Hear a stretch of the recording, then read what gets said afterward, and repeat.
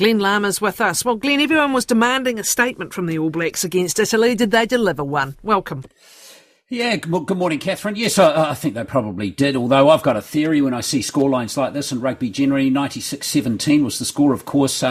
Says more about the team that lost than the team that won, because sometimes, as we've seen in past World Cups, particularly the 2007 World Cup too, Catherine, I remember the All Blacks thumping Romania, not 96-17, but something similar. I think they got into the 70s in that game, and then they lost in the quarterfinals to France that year. So it's a bit of a mixed bag. I wouldn't say I'm sitting here today thinking that they're going to go into that quarterfinal in a couple of weeks any more in better shape now than they were before this game against Italy. So it's really hard to tell.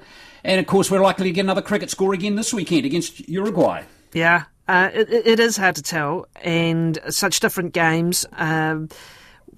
As things are standing, who is the likely matchup going to be against when we get back to the this? Yeah, the real rugby. The teams who are going to push us. Is it looking like it will be Ireland?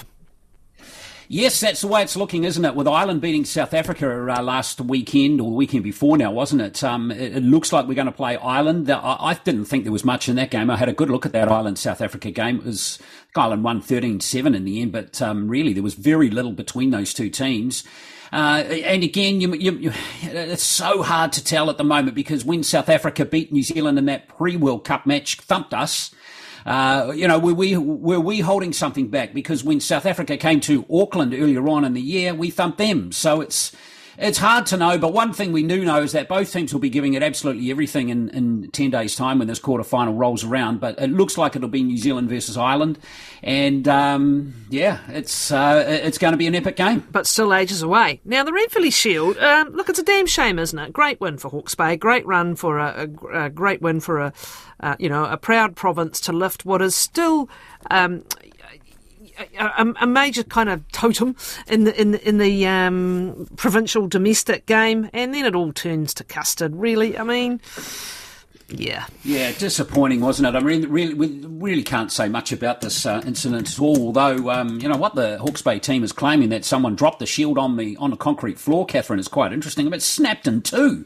I mean, what sort of wood was on the back? What sort of wood were they using? I mean, it obviously was pretty weak wood if someone just dropped it onto a concrete floor, because I've dropped things onto concrete floors, I'm sure you've had, and nothing's happened. So, I don't know, maybe there's something fishy going on behind the scenes. It wouldn't surprise me given what's emerged over the last few days. But yes, it is very sad. But what can the rugby union do about it, Catherine? Not much, other than get the shield back, repair it, start again, and move on. And that's really about it.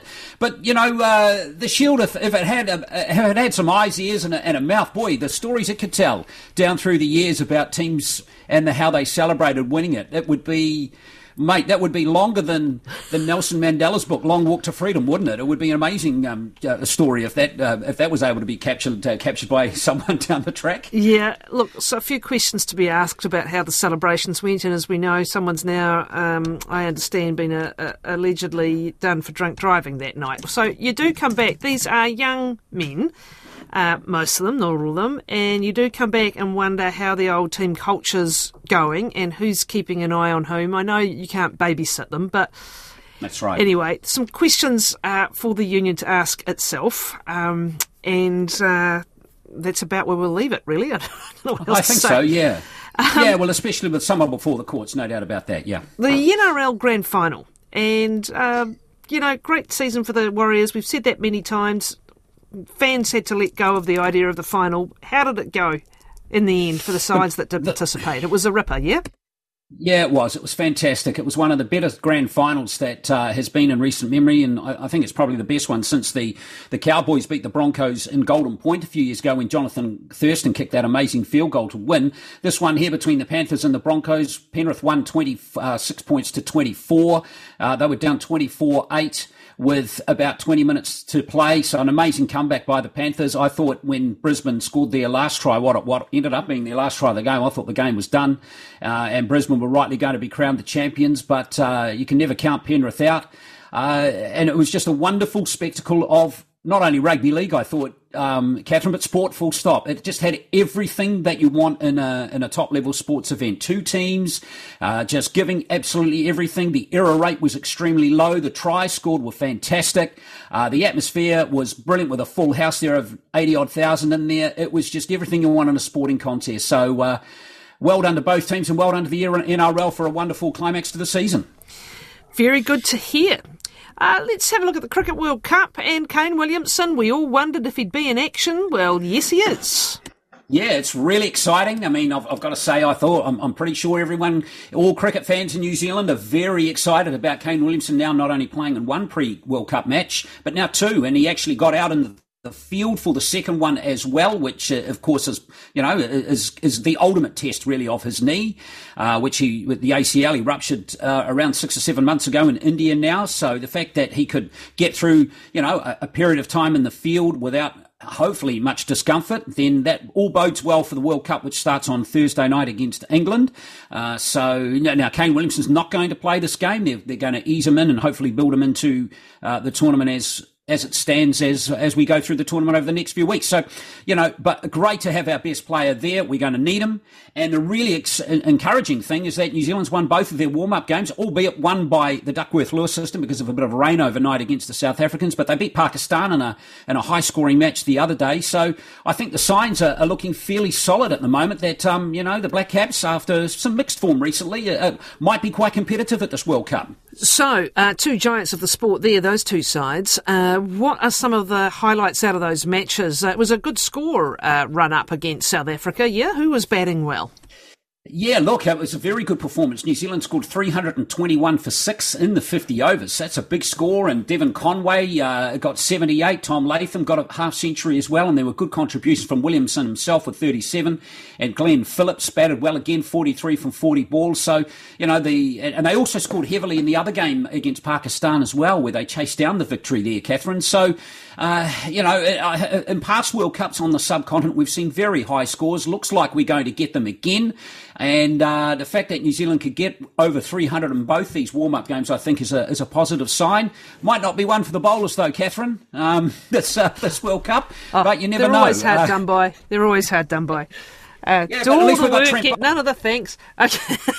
At least we've got Trent Bolt in the team this time, huh? Yeah. Exactly.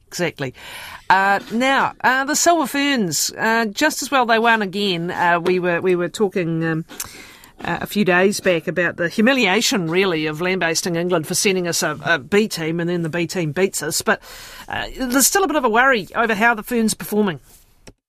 Yeah, look, I think both teams seem to be in a transition kind of mode at the moment, don't they? I mean, we're trying to see Dame Noeline Taurua is trying to ease a few new players into the team at the moment. The latest being Amelia Wormsley, a young goal shoot. I don't think she's even 20 years of age yet. So it's good to see that the team is building for the future. Well, England are clearly building for the future, having sent a kind of a developing team over here. But it's a bit of a shame, isn't it, that both teams didn't go out there with their top lineups. Although maybe New Zealand's lineup was their top lineup as it turned out, but at least you're right. I totally agree with you. That humiliation of that first loss was not good. Good to see the Ferns bouncing back to win the series 2-1, and maybe not by the convincing margins. But we have to acknowledge the rise of English netball over the last 10 years too, Catherine. I mean, they've invested millions of pounds into their program, and we've seen results from England that have far in excess of what they've achieved. Going back before that time. So they're a good young team. shooter you mentioned, shooting 40 from 44. That's good to see, because I still think we're suffering from the Irene van Dijk kind of legacy. Well, Grayson Wecke has come through, so she's a very good shooter, and now we seem to have another one. But both of those players are going to be tested, because coming up shortly, the Aussies are waiting again, and we've got the Constellation Cup coming up, and that is not going to be easy because, of course, the Australians won the World Championship again this year. It's not just the shooting accuracy; it's how that circle works with the feeders, right? And that's where with Van Dijk it just seemed to be everyone knew what they were doing, and we've seen a little bit less clarity in some of these recent matches out of the circle, but they've got to bring the talent through. You've got to build them. You've got to give them the experience. So we'll just hope that's all heading in a better direction. Hey, thank you very much for your time. Glen Larmer,